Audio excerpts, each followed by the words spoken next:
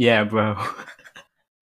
Hi, I'm Sally. I'm Linda. And I'm Ming. Pour yourself a cup of tea and join us for this week's episode of Moving Oolong.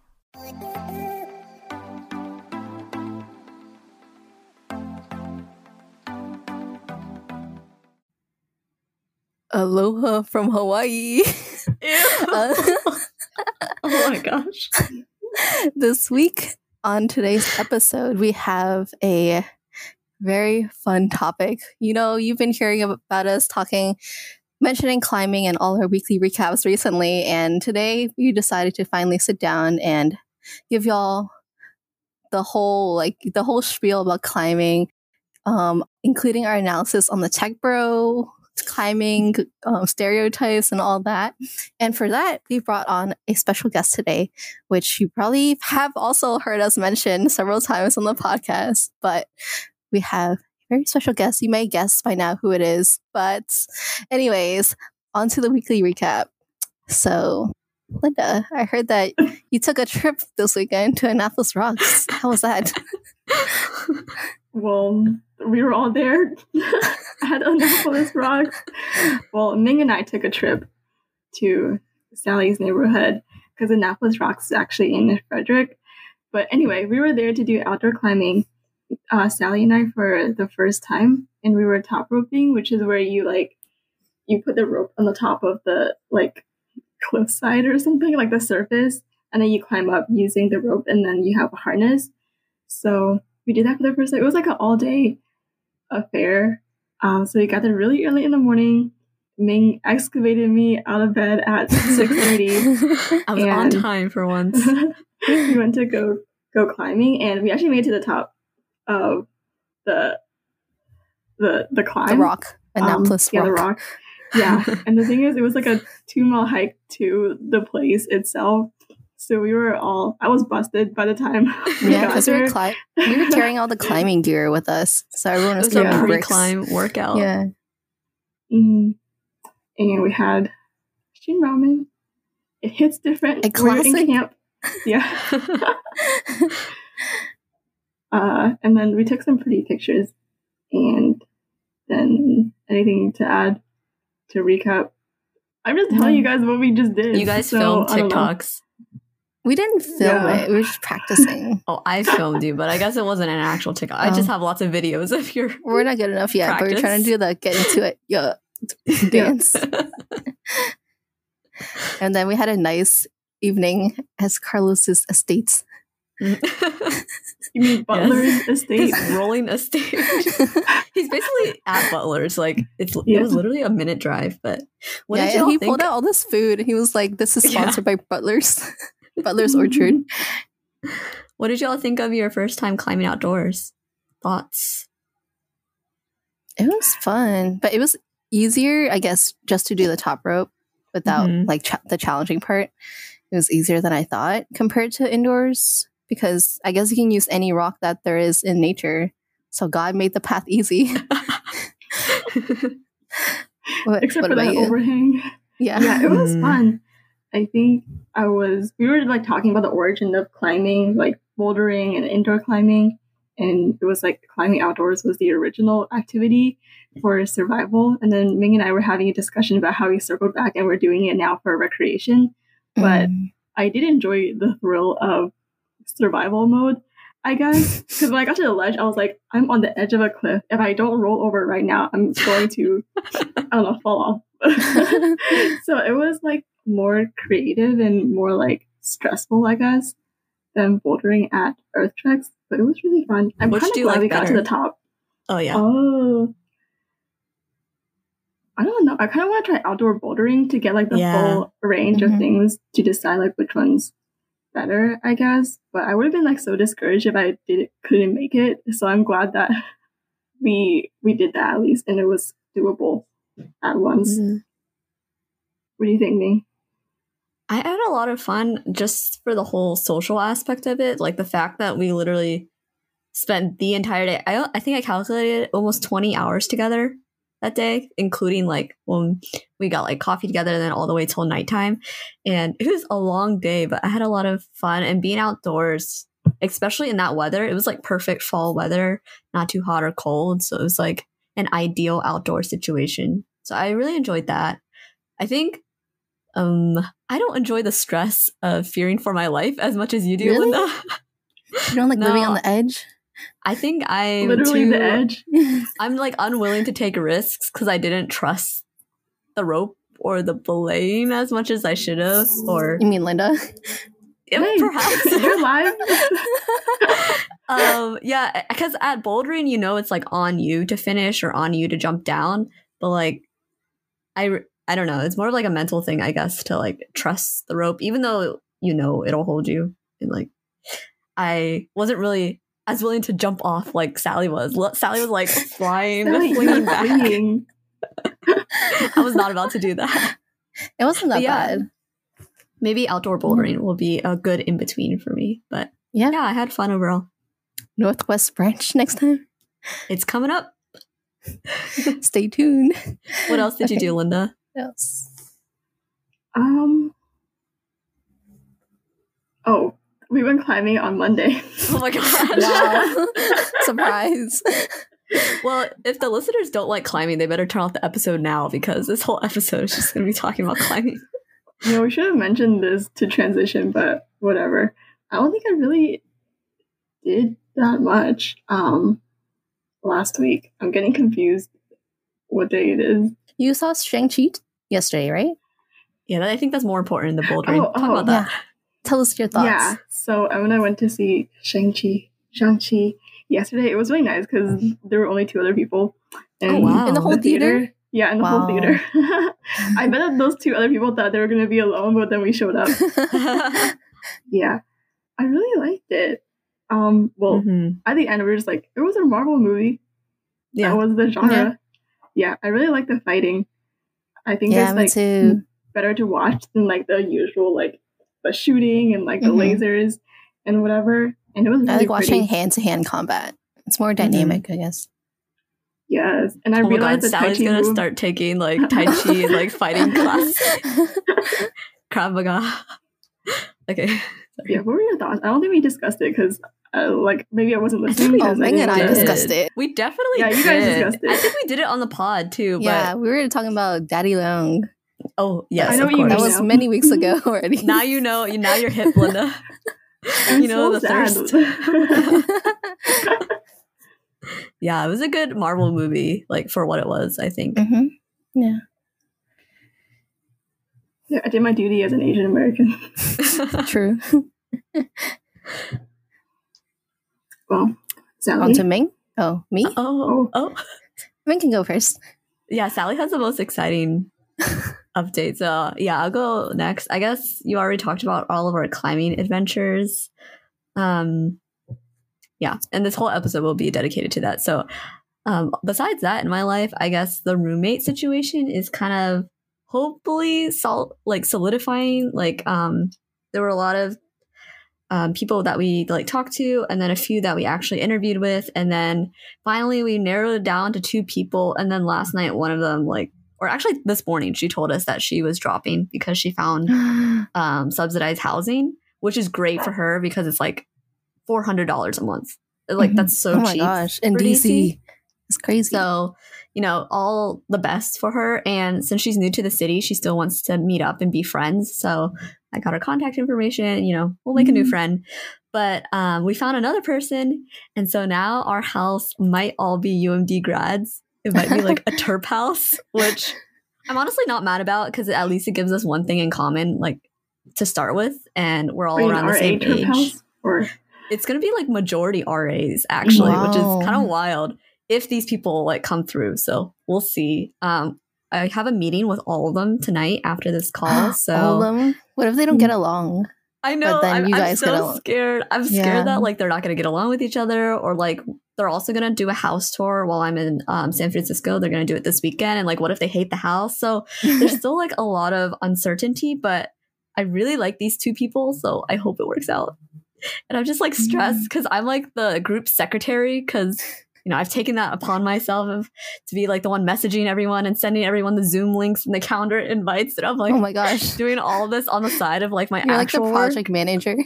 Yeah, this is a project, and I'm like drinking my black tea this morning, like getting a buzz going. So I hope it all works out, the timing and everything. But it's exciting actually to like think of these people as my roommates. Like I'm already dreaming of what it's going to be like working together, sitting in the dining room, eating together. And are you gonna throw a my hopes aren't let down? Oh, we're about to. You better. I don't even have a say in it. I think Carlos I'll and Sebastian will take over.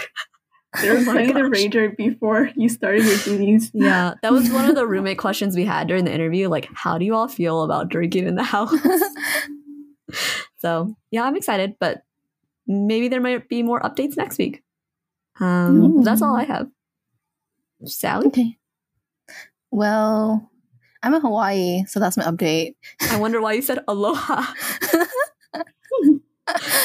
Yeah, calling in from Hawaii for my cousin's wedding, which is on Saturday, like the coming Saturday. So we're just here to chill for a few days before and after the wedding. Got here yesterday in the afternoon, and it's a 6-hour difference. So it's kind of hard to talk to people back at home, I guess, because I have to factor into the time difference. But we make it work. And yeah, I haven't really done much. I was supposed to go on a hike this morning, but then we just ended up going to Costco. So that's what it's like going on vacation with your parents. But it's fine, I guess. Are they trying to do active stuff? Like, yeah, they are, but beach stuff? I don't think I can do like too intense of a hike with them. Especially my dad, he gets really like out of breath whenever we do like intense hikes. So let's take it easy. We saw the sunrise this morning, and our condo that we're renting is on the east side of the island. So we saw like the sunrise over the water. It's really nice. Did you intentionally stay up? Or because of like the time difference? No, I was just because of the time difference. I woke up at like 6 and the sunrise is at 6:30. So we caught it. That's and we're so right by the beach. Yeah, it's so nice. Like the weather here is so nice. Everyone's chill. There's chickens everywhere. I woke up to the sound of chickens like calling. And yeah, it's just a very nice, relaxing vacation. I better see a beach TikTok from you and Abigail. A beach TikTok? Abigail's not here. Out on the sand. We left her in Maryland. Oh my gosh, I forgot. That's so cruel. That is so cruel. You get your dad to film you. My dad with his drone. He already flew his drone a few times today. Yeah, he brought the drone here. Oh my gosh. And he's like flying it around. And today we went to this overlooking a waterfall. And he flew his drone around, and people like these like middle-aged white people were like staring at us and be like, "Ooh, good job!" Wait, the drone reminds me of like when we were climbing, and I was like halfway up the face, and I kept hearing the buzzing of like the drone like circling up on me. Yeah, I wanted to like swat it away. My dad's drone isn't as loud as the drone we saw while climbing, so it's not like it's not as unnatural, I guess. That's nice. But I was trying to take pictures of the sunrise this morning, and his drone was in the way. It was like a little bird, like a speck in my pictures. When technology competes, and you have like, was he taking photos or just like I don't know how drones like work? Videos, photos, everything. Okay. Yeah, you can do whatever. Wow, I can't wait to see his vlog. Yeah, yeah. He was like, I didn't go back and edit this video. You can help him out, Sally. Do you plan to go climbing in Hawaii? I didn't bring my shoes because, well, one, I don't have chalk, and two, I would just go by myself because no one in my family climbs. So, unfortunately, no. But we should go on a Hawaii trip and go climbing because there's a lot of cliffs here and a lot of good rocks to climb in the future. If you fall, you just fall into the water. Well, that's a different thing. That's deep water soloing. Oh, she remembers. Oh, deep water solo. Yeah, but it's kind of scary. Yeah. Because what if you fall wrong and just hit your head on a rock? Actually, though. And you die. That should be a fear. Yeah. Helmet, Sally. I didn't bring a helmet. Next time. We'll go on a climbing trip next time. Go farther than Annapolis Rocks. Okay, well, as Sally introduced at the top of the episode, today we're going to be talking about a topic that has come into our lives a lot recently now. if you're avid listeners, you know that we can't stop talking about rock climbing. So we brought on someone who I guess we've started climbing with pretty recently, Kevin, our good friend, Kevin. So I think we should introduce him and then we can get into the topic of the week. So Kevin, do you want to introduce yourself? Like, what do you do for work? And then maybe a little bit of how you got into climbing. Sure. Hi, I'm Kevin. I'm their good friend now, apparently. I didn't know I leveled up. I'm a software engineer at some tech company. And I've been working there for 2 years, ever since I graduated. And then I've been climbing for about 5 years, maybe. Pretty much just like since freshman year of college. And I've been pretty consistent with that. Especially recently. I don't know. Took a break during COVID, but who didn't? Yeah, I guess that's it.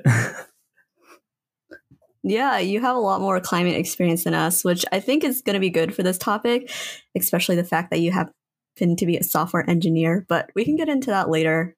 I think Linda and I have talked about this topic a little bit, so we thought we'd bring it to the podcast. The idea of like, I don't know, once you join a new community, you like notice the trends in it, right? So yeah, I think it's because I never felt like we were the type of people who would get into climbing, especially in college.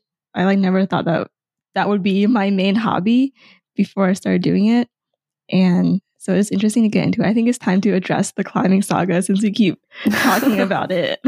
A whole episode dedicated just for climbing. So I think I'll just give some demographics that I looked up. I love to look up the stats behind a new episode. So since we're talking about climbing, and I think we'll get more into details of like demographics and things like that, but that's sort of where this episode is going. So I looked up the latest demographics I could find of the US climbing. It's from the American Alpine Club. And in 2019, they found that 4.4% of all Americans climb indoors, which is actually a lot of people when you think about it. It's a lot more than I thought. I thought I was special or something. But 4.4% is quite a lot. And 82% of them are white, followed by the second highest is 7% Asian. So it's like a big discrepancy already. 58% are male, but there's a larger difference between men and women when you get to outdoor climbing. And then most are between the ages of 18 and 35. So I think we fall within that bracket pretty easily.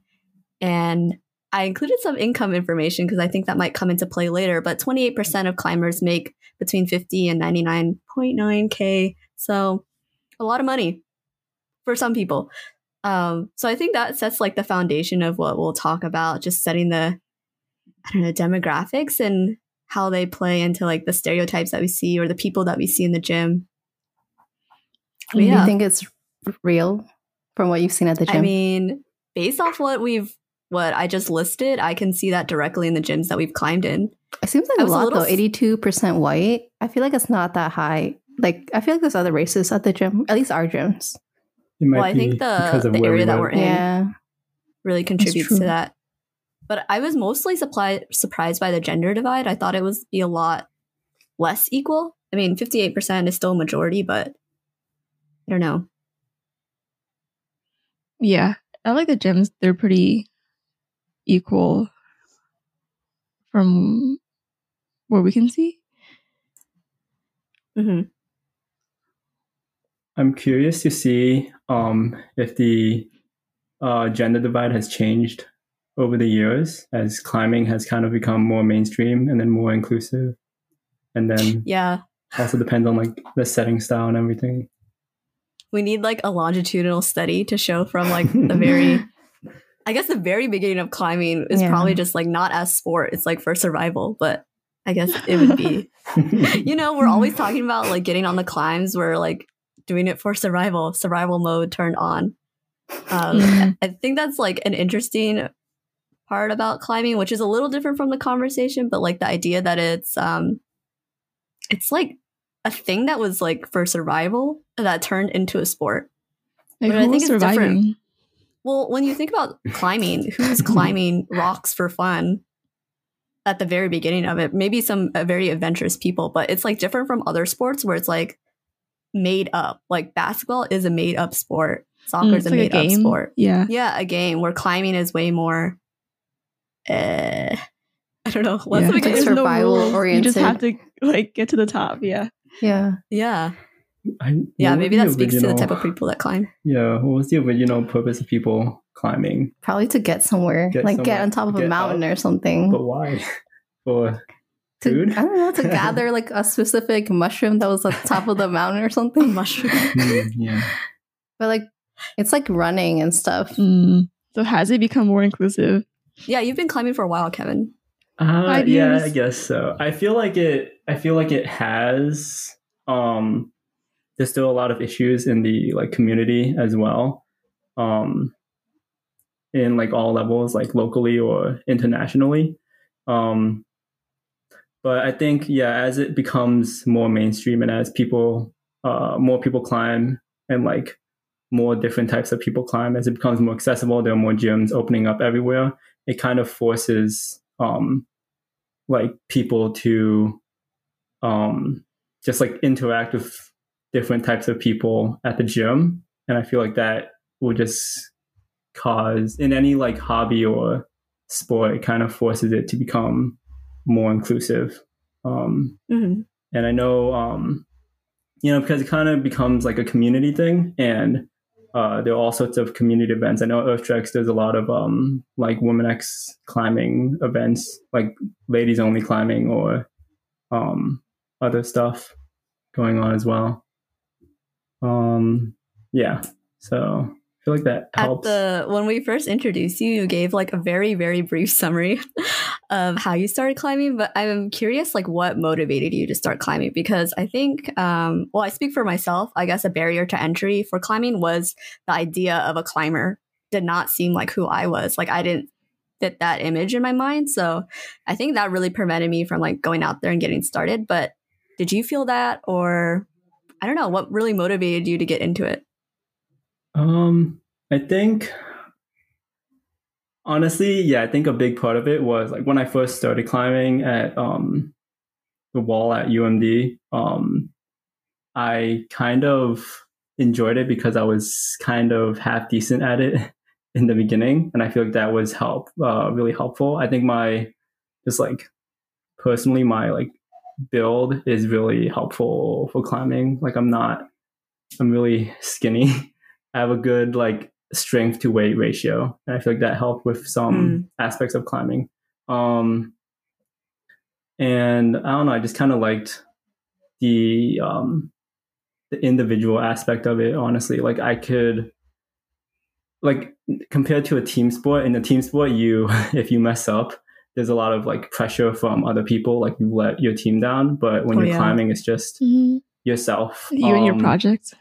Exactly. Yeah. So like you're just working on yourself and like working on improving like your strength or your technique or your flexibility.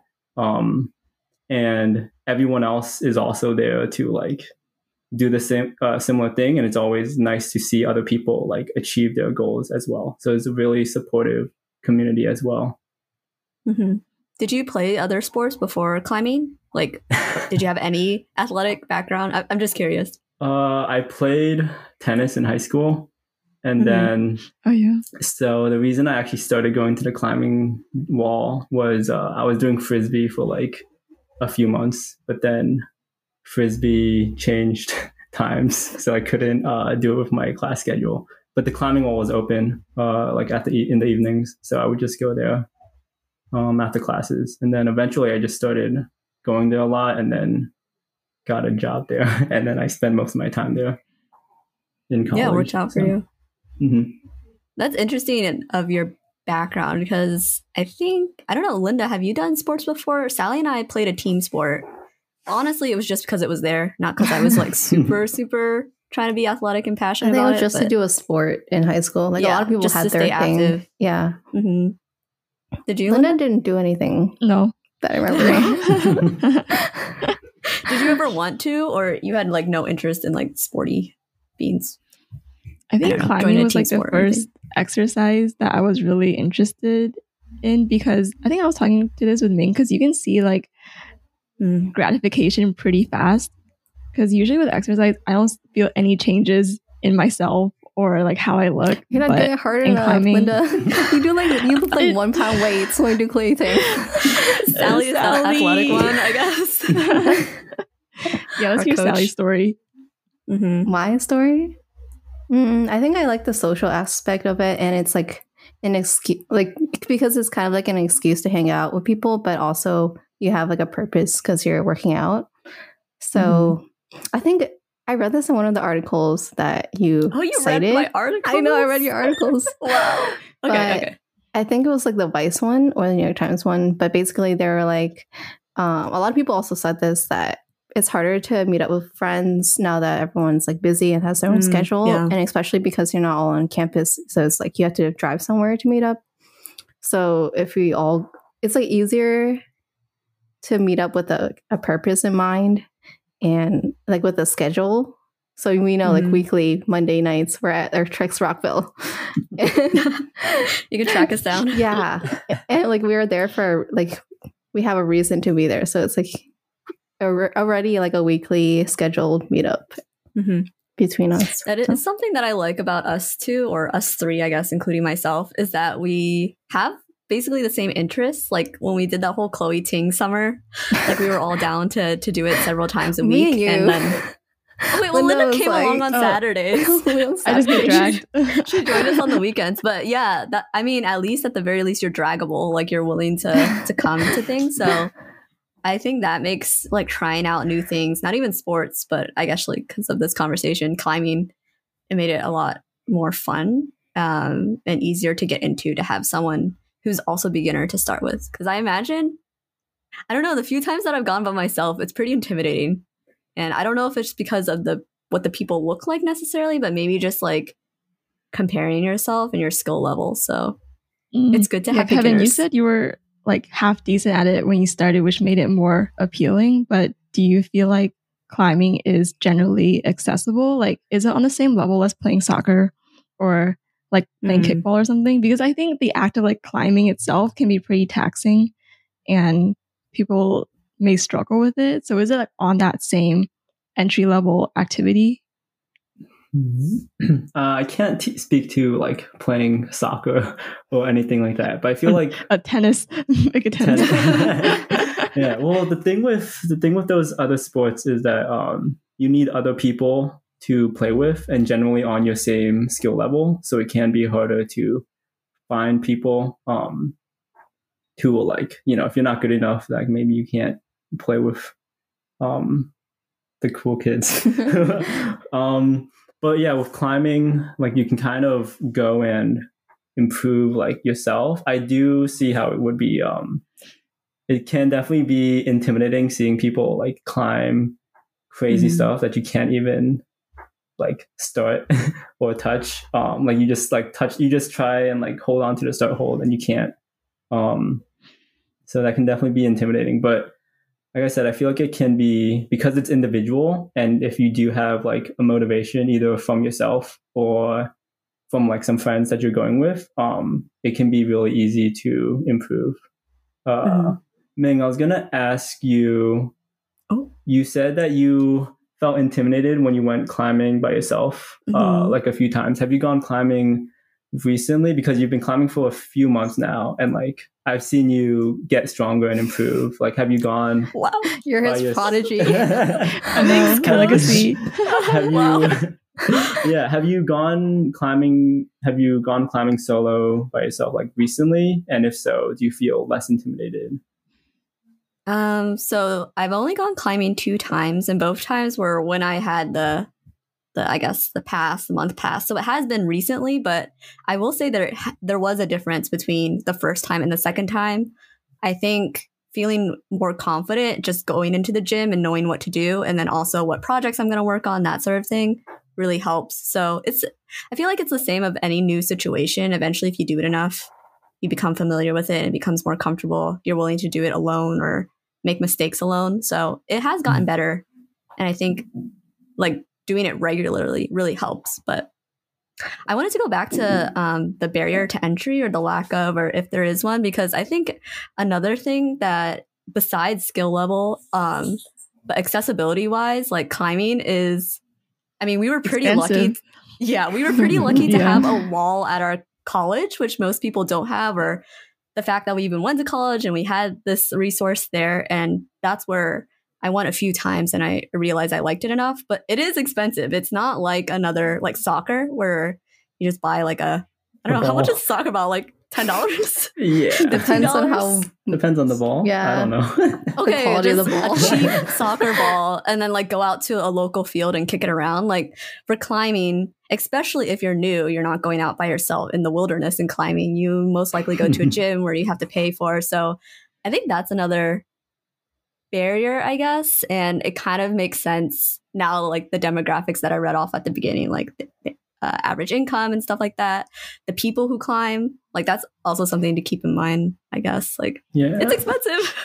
I feel like it's almost in the same class of like skiing or what's another sport where you need that's so interesting. like horseback riding. Horseback riding, yeah. Yeah. Because like you can just go outside and like find a rock and climb up it, or I don't know. But you might die. Just, yeah. If you don't have gear. Especially if you're like, new. Yeah. Yeah, like hop a fence or whatever. I don't know. But like, yeah, if you go to a climbing, especially like a climbing gym, there's usually like a day pass, which is like can be anywhere from like $20-$30, depending on where, and then you generally want climbing shoes. And if you want to keep doing it, you need a membership, and a climbing gym membership is pretty expensive. It's usually like twice as much as like just a normal gym that has like weights and a pool. I don't know what normal gyms have. Our gym just went up in price today, or not today, but yeah, it shared the announcement today. Oof. Yeah. But the good thing about the 7 visit pass. Before. Yeah. It really takes such an expensive exercise. I know. Yeah, so it definitely can be inaccessible in that way, and I think that does lead to the specific demographic of people that you like, the type of people you see at a climbing gym. It's a certain demographic, it's a certain socioeconomic class, and it definitely can be exclusive in that way. Yeah, at least slightly. It can be intimidating financially, for newcomers. Yeah, and I think that all plays, like everything comes together because of the people who climb, informed by their income, like those are the people you think of when you think of climbers. Like I always thought of kind of like, yeah, like young white men typically, or someone who has the time and the money to climb, and that's intimidating. So it's like a little cycle, I guess, that kind of repeats on itself. So actually getting into that world, I think that's what I enjoy about climbing too. Like not just the physical and the being able to achieve, but I told this to Linda and maybe Sally, but I'm like, if only little Ming or like middle school Ming or high school Ming even could see myself now, the fact that I'm like in the gym like twice a week climbing, like I would have never pictured that for myself, just because it seemed totally like foreign or different from what my family does or what we typically do as friends. So yeah. Yeah. What about you, Kevin? You were like a driving force in getting us into climbing. I'm glad I did. You dragged Kevin, both of did us. you have that same, I don't know, did you know any friends who climbed, or did you have any perceptions of it at all before going into it? Before college, not really. I think my first introduction was in college. I may have gone once in like high school or something as part of some program or whatever, but yeah, I also agree with you. Like with my family's like specific background, like stuff like climbing or skiing or like camping, they weren't things that I did as a child. Those were just not like vacations that we took or experiences that like opportunities that I had as a kid. So I do find it interesting now that I am like in a situation where I can do that. It feels, I don't know, like it's cool that I can do that, but I think it's good to be aware of that discrepancy, because there are people who like, this is not an easy, like this is not an easy hobby that they can just get into. Right. Yeah. Right. Yeah. Kevin, you're second gen, right? Yes. Right. Wait, why are you unsure? Well, I forgot. Were your parents immigrants? My parents were immigrants. Your brother has 1.5. I guess 1.5 because he came when he was like 2. Yeah. So does that really count? I guess it doesn't count. Yeah. So second gen, I think like, within my immediate family, me and my brother were the first to go to college and graduate. Yeah, because my family doesn't like camp or like ski or my gosh, do that stuff either. Yeah, I can totally relate to the skiing comparison because my family has never ever done anything like skiing. When I think of skiing, I think of like going to the chateaus in the winter, like having the money to like such a big thing. It's right? just, I don't Albert. know. That's that's how I viewed it growing up. Is like this like very expensive thing to do because you have to pay to learn how to do it. You have to pay for that equipment. And it's just nothing that ever came to my family's mind. And so when you compare rock climbing to skiing, I'm like, oh yeah, wait. I guess they are kind of on the same level of having maybe not the same amount of equipment, but it's like taking the time to go out and do that. Like when I told my grandma, type of climbing you do as well. That is true. That is true. I think bouldering gyms have made it way more accessible, at least for like city people. But when I told my grandma that I was paying money to go climb stuff, she was like, why? Yeah. Why?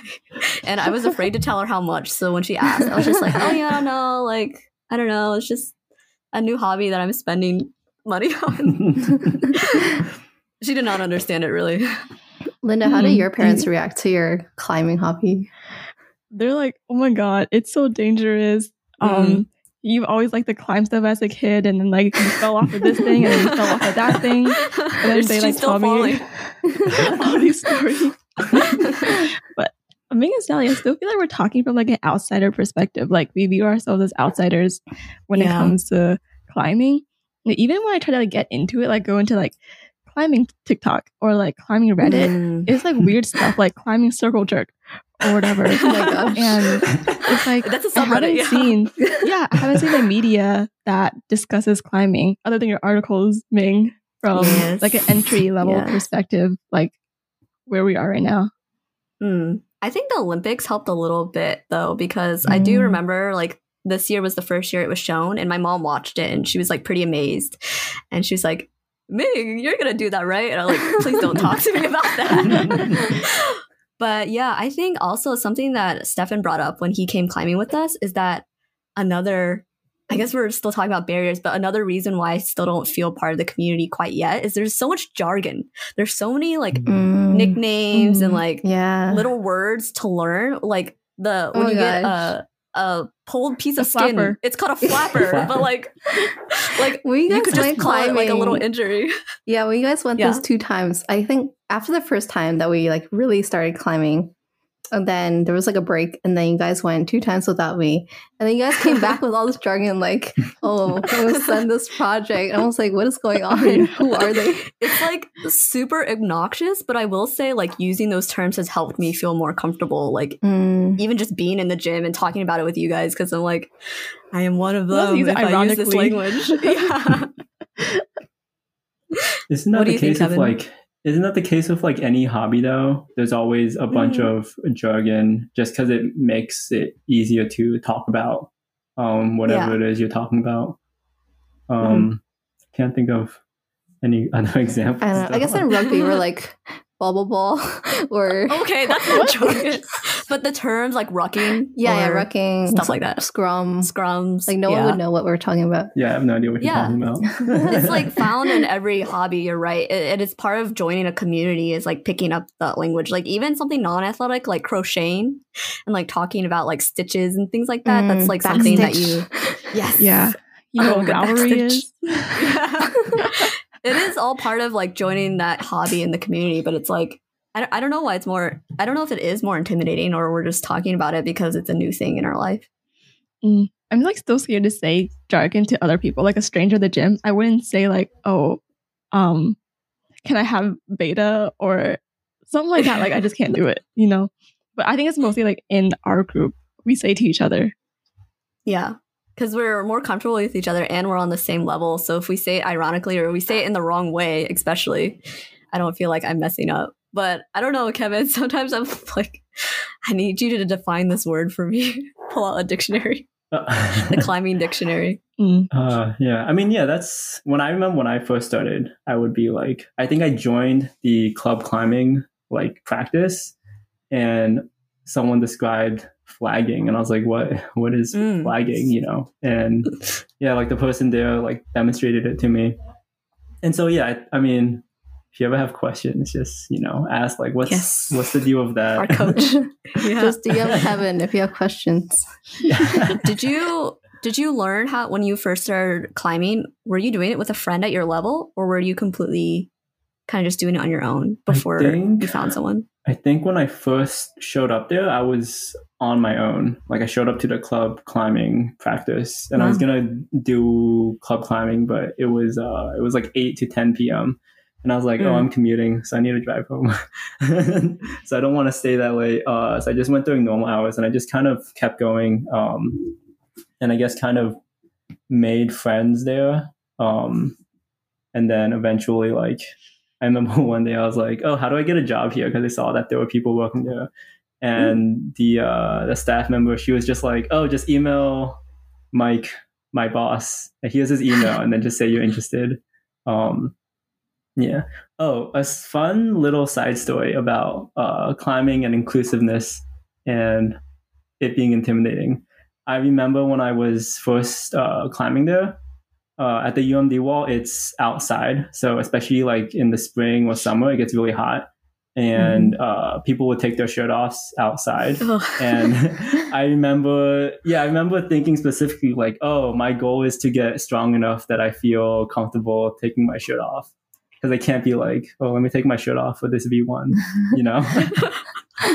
And then I remember, I think like a year later, when I was like feeling strong, the like wall supervisor, he was like, oh, hey, we have a new rule.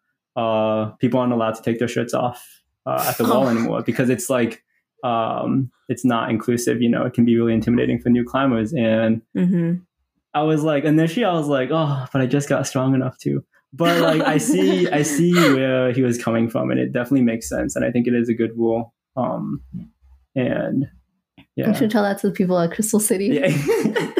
Or even at Rockville sometimes. Oh boy. Yeah, there's always at least one person in the gym with their shirt off. And I mean, I feel like it can help if you're trying to send a project. Sometimes it's just a mental thing. And sometimes maybe losing, I don't know, 4 ounces of weight, how heavy your shirt is, like, can help. But some people just walk around with it out at, like, yeah, some people keep it off. It's a little unnecessary, but yeah, I think that was an intimidating thing, like the shirt off thing. I don't think I ever saw it at UMD, but definitely even just going to the gym a few times and seeing that was like startling. But then I realized, which I guess once you climb a little bit more, you realize that muscle, like visible muscle, does not necessarily always equal like being good at a climb, right? Like you can be really like buff in a traditional sense and then not have the technique or be too heavy. I don't know, or you just can't like send it. Slab.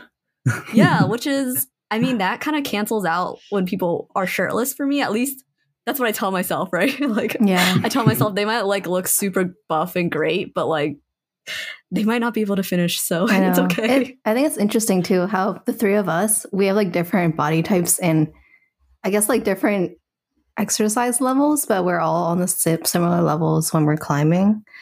So me and Ming are always like, Linda has no visible bulk, but she can still do it. Linda's really long. Tall or good at climbing. But yeah, that is nice to see. And I think when you think of that, that helps push away some of your insecurities, at least like body insecurities for me. Because it's way more technical than you would initially think. Yeah, I think they're still working on technique. Sally's always like, just black out into it. And then somehow it like helps. Yeah, but it's also nice because even though you can compare yourself with a direct climb, like we can climb the same exact thing and have different results, we might do it in completely different ways, which is also really helpful too. That like, even though we give each other advice, or when Carlos or Kevin tries to give us advice, sometimes that doesn't work for us. So it's not as an easy comparison as like 1-to-1. Like there's different ways to do it. So I think those are all really helpful things that I keep in mind when I climb. Another thing with indoor climbing is that there are people who set the climbs, like they make up the climbs. And so they can, make a climb that's like, oh, this is really easy if you can, if you're really burly and you can do a bunch of pull-ups and you can just, bicep your way through it. But then they can also make climbs that force you to have really good technique or force you to be really flexible, which some people in the gym are not very flexible, And I always like seeing those sometimes, even especially for me, like it's like, oh, it kind of puts people in their place a lot. It's I'm curious, Kevin. Yeah. Oh yeah, it's just like, oh, I fell off this like climb that is graded at like, much lower than what I would normally climb, but because the style is very different, I just slipped off. You were humbled.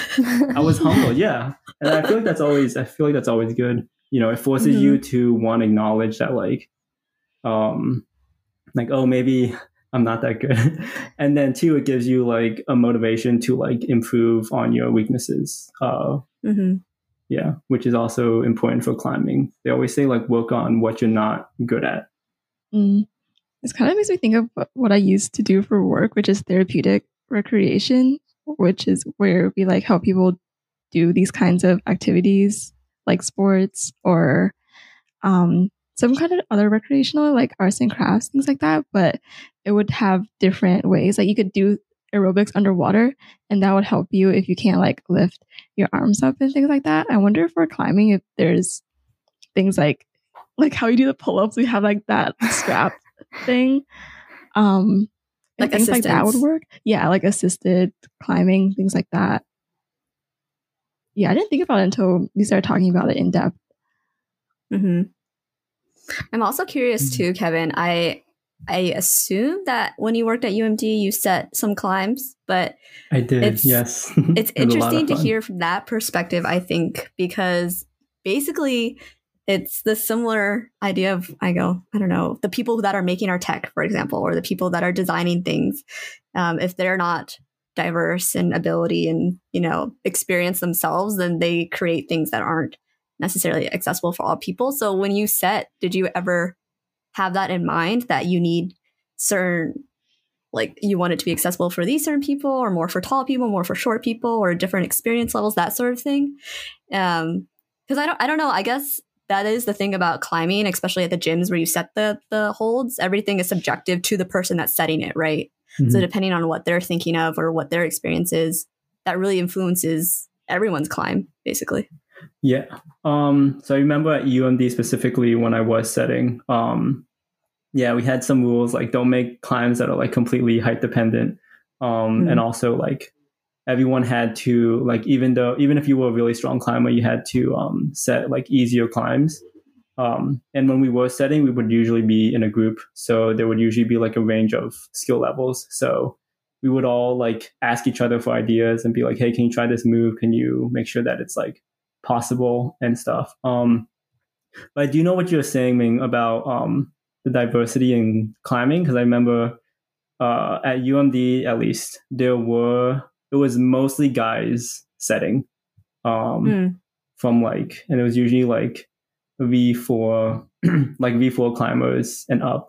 And so that definitely could, I feel like it probably did in some cases like skew the type of climbs. We would try to mix up, like the technique, different types of holds, different types of climbs. But that, doesn't always work. We did have a few female setters, but it was definitely like one or two compared to like 4 or 5 guys setting. I'm not sure how it is now, but yeah. And also like at EarthTreks Rockville, I remember this was years ago, but I remember watching the setters like set boulders, and I looked at them, I was like, wow, these are all like tall white guys. And there's just like 4 of them. They're all like really strong, tall white guys. But I think if you set more, especially if you're an experienced climber, I feel like you are able to set like different types of climbs But yeah, there is always that inherent bias of just like setting stuff that works for like your body type and your strengths, because that's the easiest way to set a climb, to just do something that you like. Which I was guilty of sometimes at UMD, but not always. I would, it's like, I'm going to set this climb for myself, and I'm going to project my own climb. But then, you'd still have to set other stuff. This is kind of a side question, but when you set something, do you have to climb it to like prove it or prove the beta or whatever? Or no? Ideally, yes. Ideally, you should be able to climb your own climbs, or at least climb like all the individual moves. It's like, I can do this first half, and then I can do the second half, and I can do the move in the middle, but maybe you are personally not strong enough to do it, but someone else might be able to. Sometimes there were climbers who would set stuff that are way harder than they can climb, and then people would try. It's like, this is impossible. It happens sometimes, but ideally you can climb what you can set. It sounds like a science, kind of. It really does, yeah. But a subjective science at the same time. Like, it seems very subjective. Unlike, I don't know, I guess other games have like subjective calls, like when you call a foul or something, like that's up to the ref. So I think we should define beta. Yes, for our listeners. I think that was like all the climbing terms key vocabulary for climbing culture. There's a whole Wikipedia of all of the climbing terms. Unlike flapper, where it's like literally a flap of skin, beta was one word that like, was not that Natalie was obvious. Like a beta male. Or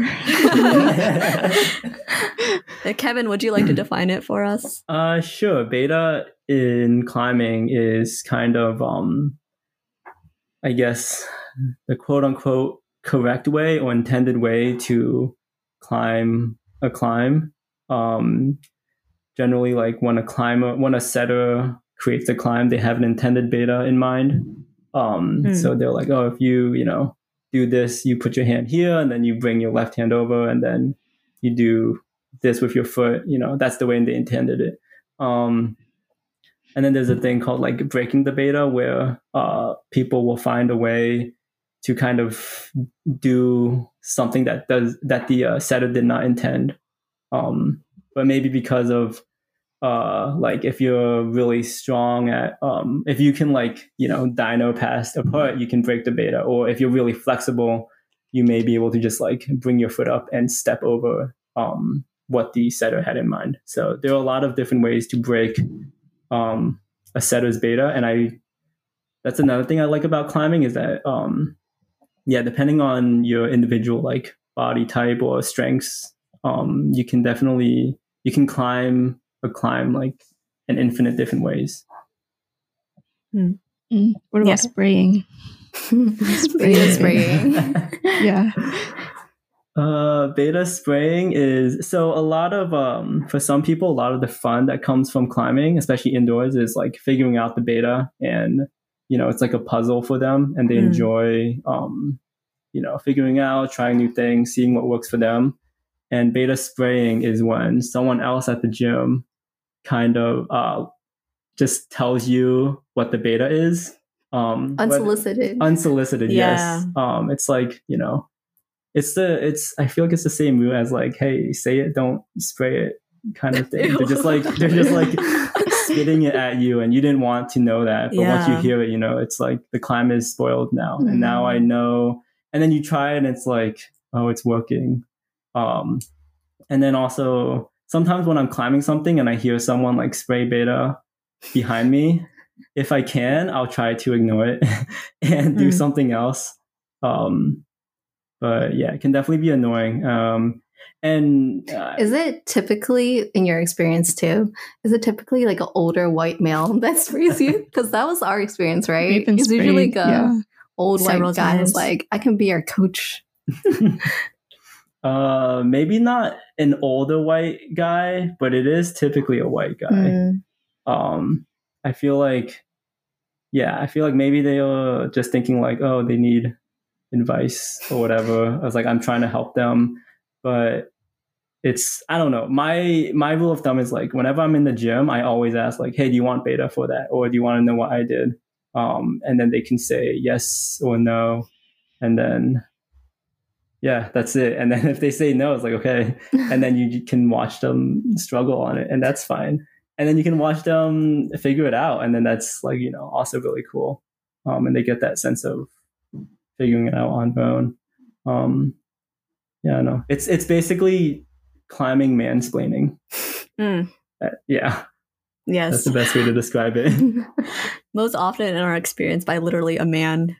But I don't know. I guess to circle back to kind of the start of the episode when we talked to you about your background and the fact that you are, I'll just say this, you do fit the stereotype, I guess, that some people have of climbers nowadays. Like, it's less, I mean, there's certain stereotypes, right? There's like the crunchy granola people who are outdoor climbing and like beanies and stuff like that. But then there's this new, I don't know if it's new, but in my head it's new, stereotype of like a tech bro or someone in Silicon Valley who spends their nights after work climbing, or, climbing with the bros, that kind of idea.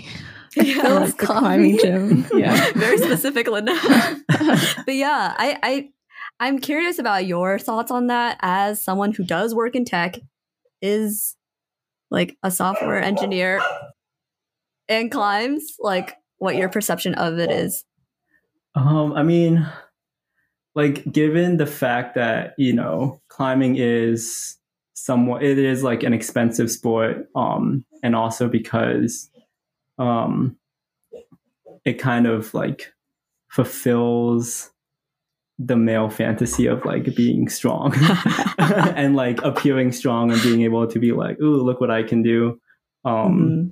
It's the primal. Yeah, it's like, let me show off my muscles, and then they do like some pull-ups or whatever. Yeah, I mean, I'm not surprised that is the stereotype. My thoughts specifically about being a stereotype, I mean, Kevin, do you like consciously seek out like people who aren't the stereotype, or? I mean, like within the gym or in general? Because like when I'm in the gym, I'll talk to whoever. Usually people just ask about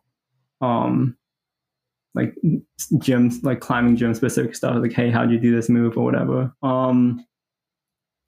But yeah, I feel like because okay, so you guys know this, I'll just let the audience know that I've mentioned like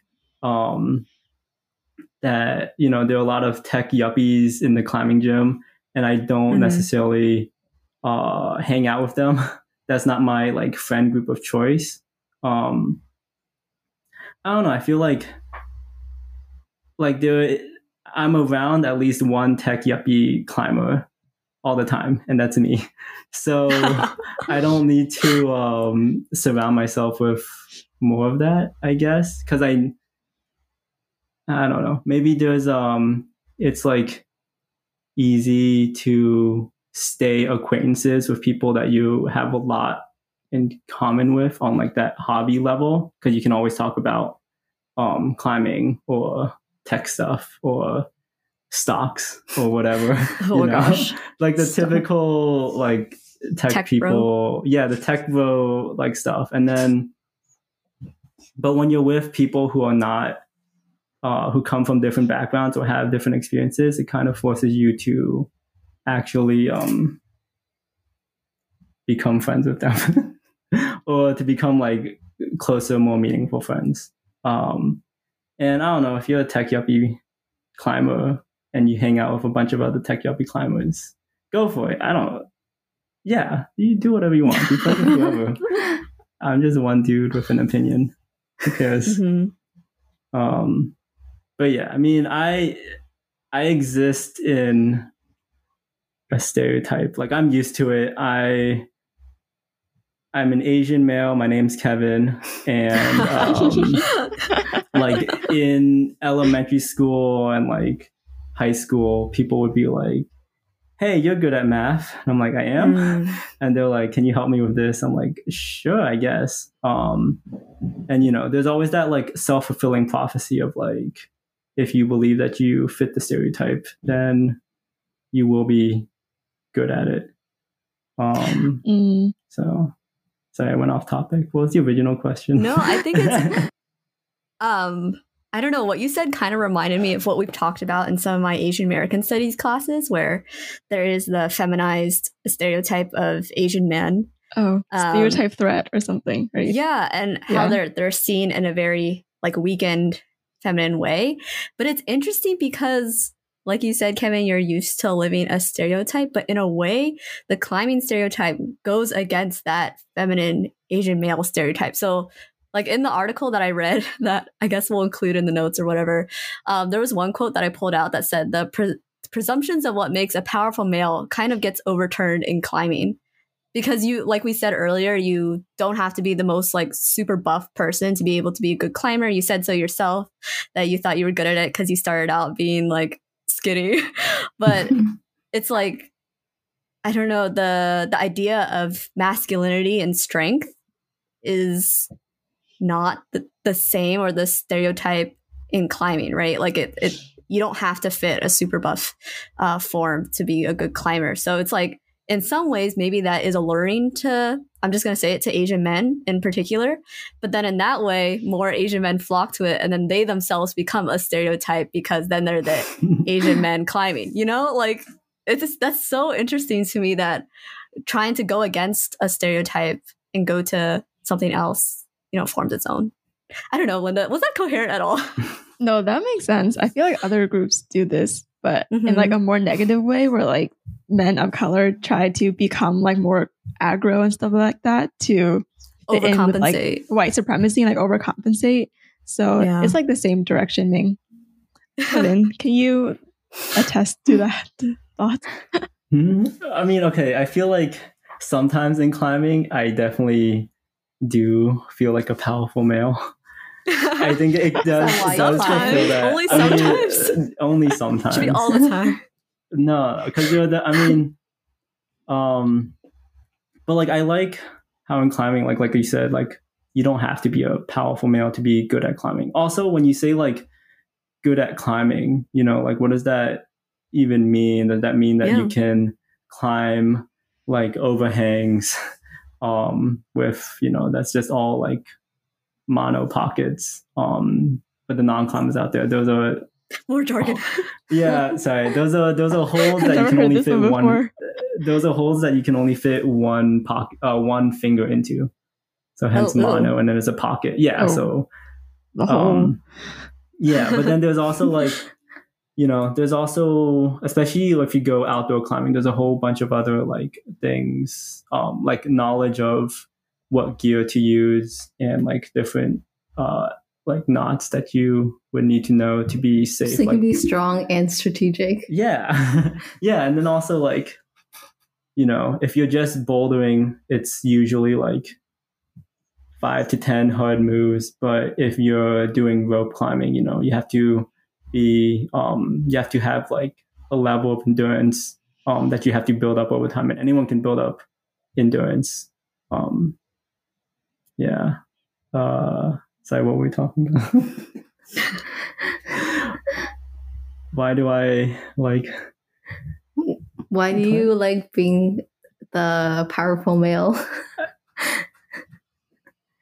I don't know, because it feels nice. Yeah, I don't think that's a bad thing to want to, especially in a society where you're not typically seen as one. It's nice to be good at something. Is it connected to your Asian American identity? Ooh, getting real Asian American studies. Being good at climbing, or like trying to assert yourself as a powerful male in climbing. Do you feel like you're compensating? I guess. Let him answer. I don't know. Maybe I've never thought about it. Maybe subconsciously I am. I think at this point in my life, I'm like confident in myself and like what I can and can't do. Especially with regards to like Asian American males and their masculinity. Like I don't care what people really think about me. But that may also be in part, like climbing may have given me like a level of confidence, you know, where it's like, oh, here's an Asian male, he has long hair, he kind of looks like a girl, he's skinny, he has like a, you know, skinny frame, look at those hips. And I'm like, okay, yeah, but like watch me do this climb that you can't even touch. I don't know. Yeah. I think there's a lot of reasons, a lot of other factors that we're not considering when we think of the tech bro intersection with climbing. Like, for example, the fact that you describe climbing as a puzzle. And I think that can draw a lot of like analytical minds. So it makes sense that people who are basically solving puzzles all day like that. So there's a lot of different factors that go into these. I mean, everyone says a stereotype is a stereotype for a reason, right? There's some truth in it. But it's interesting to hear it from your perspective, because I think as Asian women, it's a little different just because we have different stereotypes placed upon us. But yeah, I think everyone's thought here is different too. Do you think we're climb, or do you personally climb to get out of the Asian American woman stereotype, like that you're like small and like weak? Is it empowering? Maybe subconsciously, it is, or maybe even consciously, it is really power. Okay, we're only at like V2 level, so it's not like we're like super raging and powerful. not yet. But see us in like a year, a few months. A few months. It is super nice to be able to like send a climb that you've been working on for a while and to feel. I don't know. This sounds really like head ass, but to feel the power of it, I guess. The power rush. You can feel your muscles working. You feel the adrenaline rush, especially when it's like kind of a scary end and you have to make a jump or something like that. So I don't know. Yeah, I don't know if I'm consciously going against it though. It feels especially good when you get like climb and then like a male does it and he doesn't get the climb. You're like, yes, asserting your dominance. Asserting yourself. Yeah. And I think that goes into like why beta spraying is especially annoying for women, because you're coming into a space that you want to feel you're on equal ground and you're like physically capable of being on equal ground, but like someone's big mouth gets in the way of it and it like brings you back down to reality. So that's why I find especially beta spraying from men like super irritating. That's why you should get so strong that when someone does beta spray you, it's their project, but it's your warm up. And then you just like, they're like, oh yeah, just put your foot over here. Just flex on them. Yeah, exactly. And then just flash it. Yeah, just flash your project. How do you stop beta spraying though? Like, if people who like don't ask and they just like start talking, you like can't defend against it. Like you can't not hear just what walk they away. Say, right? Just like fall off the wall. Just walk away. I don't know. I don't think I've ever confronted anyone about beta spraying directly. Because it feels like weird. I don't know. It feels somewhat like aggressive. Like they're probably just trying to be nice. You can't always just wear headphones at the gym, I guess, and just block everyone out. But then you can't really talk to people at the gym if that is what you want to do. Well, yeah. Kevin, we typically end our episodes with our guests by asking for their advice, but maybe instead of advice, maybe you can give us some overview of like climbing gym etiquette. Like we all best know practices. And all of our listeners should know not to beta spray, but like what about leaving a chalk bag somewhere? Or I don't know, just like little things that might be intimidating to learn, but it's just simple, you know, good etiquette of climbing. Let's see. Okay, so one, don't beta spray. If you're going to talk to someone about a climb, just be like, hey, do you want beta or whatever? Keep your shirt on. Like you took your shirt off? No, I didn't. Well, I have, but but like I put it back on after, or like it was just especially hot. That doesn't usually happen. But yeah, keep your shirt off if you can. Keep your shirt on if you can. What else is there? If when you're chalking up, don't like make a chalk cloud. around people. Like, don't do that thing where like it snows on someone and then they're just breathing in your chalk. Hand chalk. Yeah, your hand chalk, your hand dust. What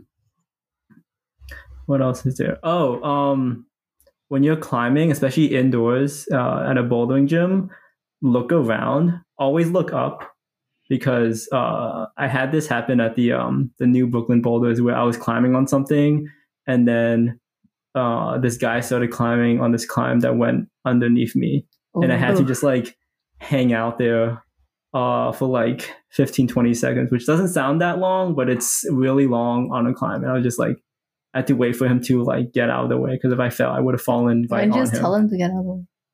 I told him after. I was like, "Hey, you need to look upward." I don't know. He was a new climber. I don't know. This is just like, just hang out here. It is a safety thing. It is, yeah. It is definitely a thing. What else is there? Climbing etiquette. I don't know. Just be respectful of other people who are there, and just be aware of like your surroundings and the people around, or what you might be saying. Especially like if you're there talking with your friends, like people can hear you. So don't they say anything you wouldn't say in front of HR. Well, I have a follow-up question on that, because I think a lot of we know beta spraying is bad, but something that I was very self-conscious of is like climbing and then people talking about me or the way I'm doing certain things. Like, is that a common thing? Like, I don't know. Everyone watches people while they climb. I do it now just to like pick up on a technique or something, but is there etiquette around that in any way? Around watching someone climb? Or like maybe like commenting, or like commenting about how people climb. Yeah. I feel like are you? I think it depends on the situation. Maybe like if you're also interested in the same climb, you can be like, "Hey, I'm also working on that climb. Do you have any advice?" Or like, "I saw you did this. Do you think like you could try this other way?" See, that also gets into beta spraying territory. Yeah. It's like, "Hey, have you tried doing this?" I think it's like definitely better if you're also working on it, if you're like on a similar level. Sometimes they just miss like a foothold, and you can just be like, "Hey, did you notice that that foothold was here?" Actually, wait, no, don't say that. Say like, just be like, "Hey, so you didn't want to use that foothold over there?" And then they'll be like, "You think that's better?" No, it's like, I feel like that's even worse. Is it worse? Oh no! Yeah. It's just like you purposely chose not to use. Well, yeah, no, it's like is that foothold over there not good? So then it gives them a chance to be like, yeah, I don't like it, or I didn't notice that. Instead of like telling them, instead of telling them like, hey, you forgot that one. Because maybe they did notice it and they just didn't want to use it. Maybe they're like you, Kevin, who's trying to cut off as many holds as possible just to do something fancy and extra. That's just for extra training. That's something else. Are those your best practices, Kevin? That's all I can think of right now. It's mostly for bouldering. Y'all should do some ropes. I'm gonna give some unsolicited advice, because I know you said you didn't want advice, but I'm just gonna say you should if you're climbing and if you can and you're bouldering primarily, you should do some ropes. The endurance training is really good. What a coincidence! It's very good to do ropes. Yeah, it's good for you. It's good. Okay. No taken. Well. We are glad to be able to do a deep dive into climbing. I know that every time we do a weekly recap, it's always a staple presence in our podcast. So glad to be able to have Kevin on and give us some hidden insight into the world of climbing, which we are now starting to penetrate. And don't say that. Penetrate. I mean, we talked about how it's intimidating, but we also talked about ways that it can be inclusive as well. There are definitely both ways it can be inaccessible, but for me, it's about like valuing friendship and health, and that's why I'm so enthusiastic about climbing, and hopefully listeners will be able to try it out or definitely don't meet us at Triathlon Monday.